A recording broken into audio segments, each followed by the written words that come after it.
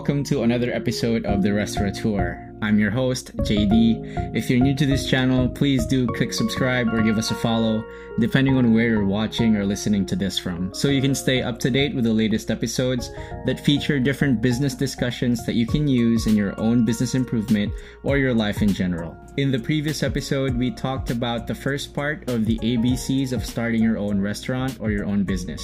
In that discussion, we understood that letter A meant that your product has to be an answer to a problem. We also discussed how you can find the right target market for the product that you already have, and vice versa, how to find the right product for a market that already has an existing demand. Today, we'll discuss another part of those ABCs, and that's the letter B, which means business plan writing. I know some of you who are watching might think that a business plan could really come in secondary, but let me tell you the truth, your life will be easier if you do this now rather than later. I remember back in 2011 when we opened our first business venture. It's a steakhouse here in Davao City, and it's still here today, but we started without even a single page of a business plan because we didn't really think it was necessary to have back then. We had a really tough time running the business for the first few months because we really didn't have a solid plan. So what we did later on was we took a step back and decided to actually make a business plan that we can clearly follow and execute. A business plan actually has a lot of uses. A few examples are the following. Number one, the whole process of writing your business plan makes you look at your business more strategically, and you learn to identify the weak points of your business, and then you learn to project about the possible problems that you might encounter in the future and think of the creative ways that you can respond to them or solve them. A well-written business plan is a reflection of how prepared you are as an entrepreneur, and that can give the impression to your listeners or to your readers that you are someone they can trust with their commitment and their investment. Now, don't worry, we'll try to keep things as simple and as clear as we can so you guys can absorb the information right away and actually use this to draft your first business plan. Alright, let's dive right in. The first part of your business plan is the executive summary. This executive summary should answer this question: what is your whole business plan in a nutshell? Now, this is going to be the first entry of the business plan, so this is going to be the first thing that your listeners or your readers will encounter. So you have to write or present this part in the most interesting way you can so you can hook their interest and grab their attention from this moment on. So this part is commonly considered as the concise compilation of all the things that you have put in the different parts of the business plan. This is why the executive summary is usually written last, because you have to be sure that you have all the data gathered and that you're aware of every ins and outs of the things that you've put in the business plan. Now, it's good to remember that the best way to write this part of the business plan is to put the major points of your whole plan into bullet points, and don't go too much into detail because you have to elaborate things more in the middle of your presentation.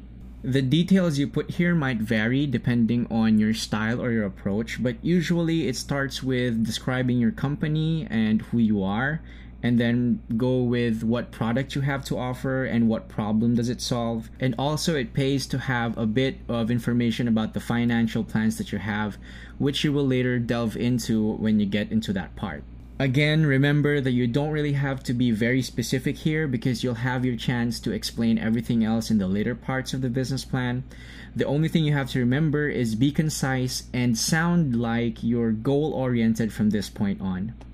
So after the executive summary comes the next part, which is the company description.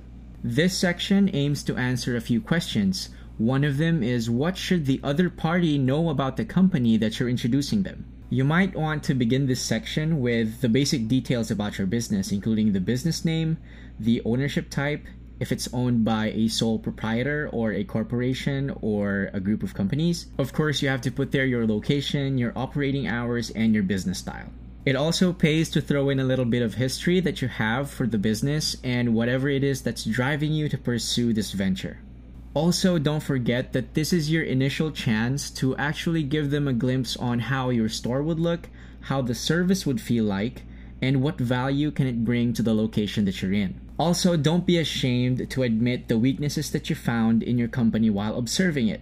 Just balance it out with the things that you have prepared to compensate the downsides. And after those necessary introductory details, you can also add here the vision that you have for the company for the next few years. Another question that the company description has to answer is, what values does your company hold? You have to understand, aside from the return of investment, some investors actually are worried too about who they're going to partner with.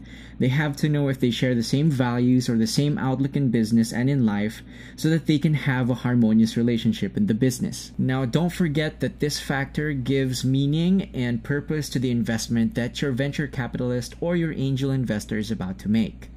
Following the company description are a couple of parts of the business plan that are actually interrelated with each other. Those two parts are the product or your service and the market study. Depending on the situation that you're in, you can actually write these details in differing patterns. It's an important thing to note though that a good way to present the relationship between your product and services and your market study is through a story that flows freely. Then you can start your presentation by naming out your products and then slowly dissecting your products into different parts, showing their importance and their value, their benefits, and their desirable traits. And from there, you go on to the details of your marketing study and present to your listener that these people you found in the market study actually are looking to be satisfied using the benefits and the desirable traits that you just mentioned in your product. If your product was a result of a demand that you saw during the market study, then you may start this portion of the business plan by presenting the story of how you conducted your business study, your market study, and then you go on to say that you as an entrepreneur would like to offer a solution to their problem through a product that you developed. And then from there, you can move into presenting your menu or your product plan. Regardless of whether the product or the market study came first, you have to be detailed about this. And also, please do include here the different marketing strategies that you have planned for your business that are all based on the objective data that you gathered in your survey during the market study. The key thing to remember here is that you have to support your recommended products and your marketing moves with the data that can back it up from the market research.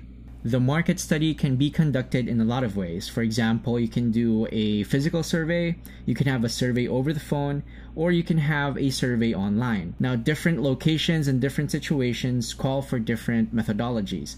Just make sure that you're accurate in gathering the data so you won't have a problem interpreting them, so you can be saved from the hassle of redoing your business plan if you see that something's wrong.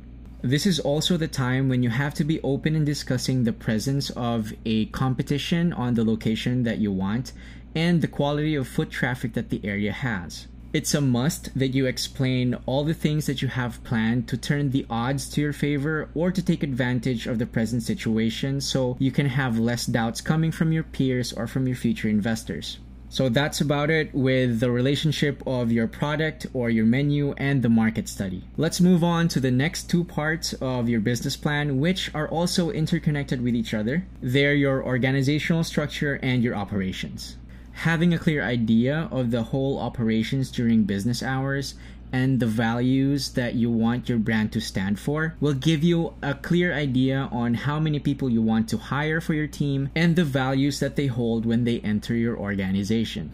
It's in this part of the business plan that you have to have a clear bird's eye view of the whole operations from start to finish. Having a clear vision of what the operational flow would be like in the restaurant would also guide you into deciding which furniture or which equipment to buy for the operations. After which you can move to identify the different branches of your organization, including the rank and file and the management, keeping in mind that each part that you put there has to play a role in executing the grand plan that you have for your business. In presenting this part of the business plan, you'll also have to present the people that you're working with, the entrepreneurs that are behind this company. It will be more advantageous to you if you put your credentials over here very clearly.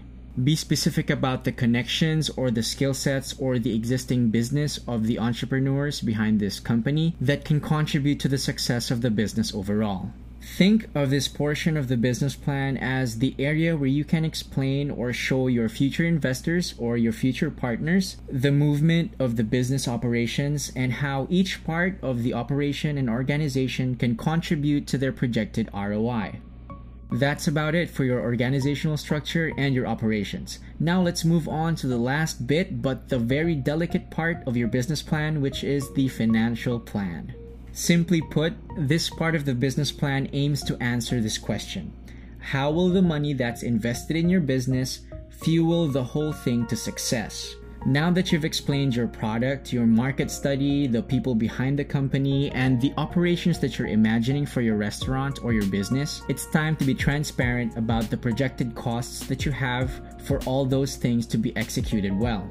Remember to be realistic in the projections in this part of the business plan and always leave room for the estimates that you have. Having a clear vision and a good idea of how your operations will go day to day should give you a clear understanding of how long it can take for you guys to reach ROI. In going through those details in the financial plan, it's really normal to actually state the projected losses that you see for the next year or so. Just be sure that you follow it up with a clear plan to turn the tables around.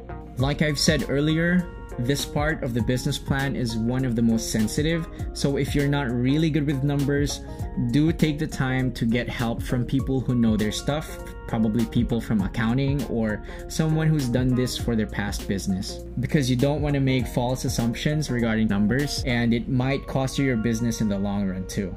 And just like that, we're done discussing the different parts of your business plan.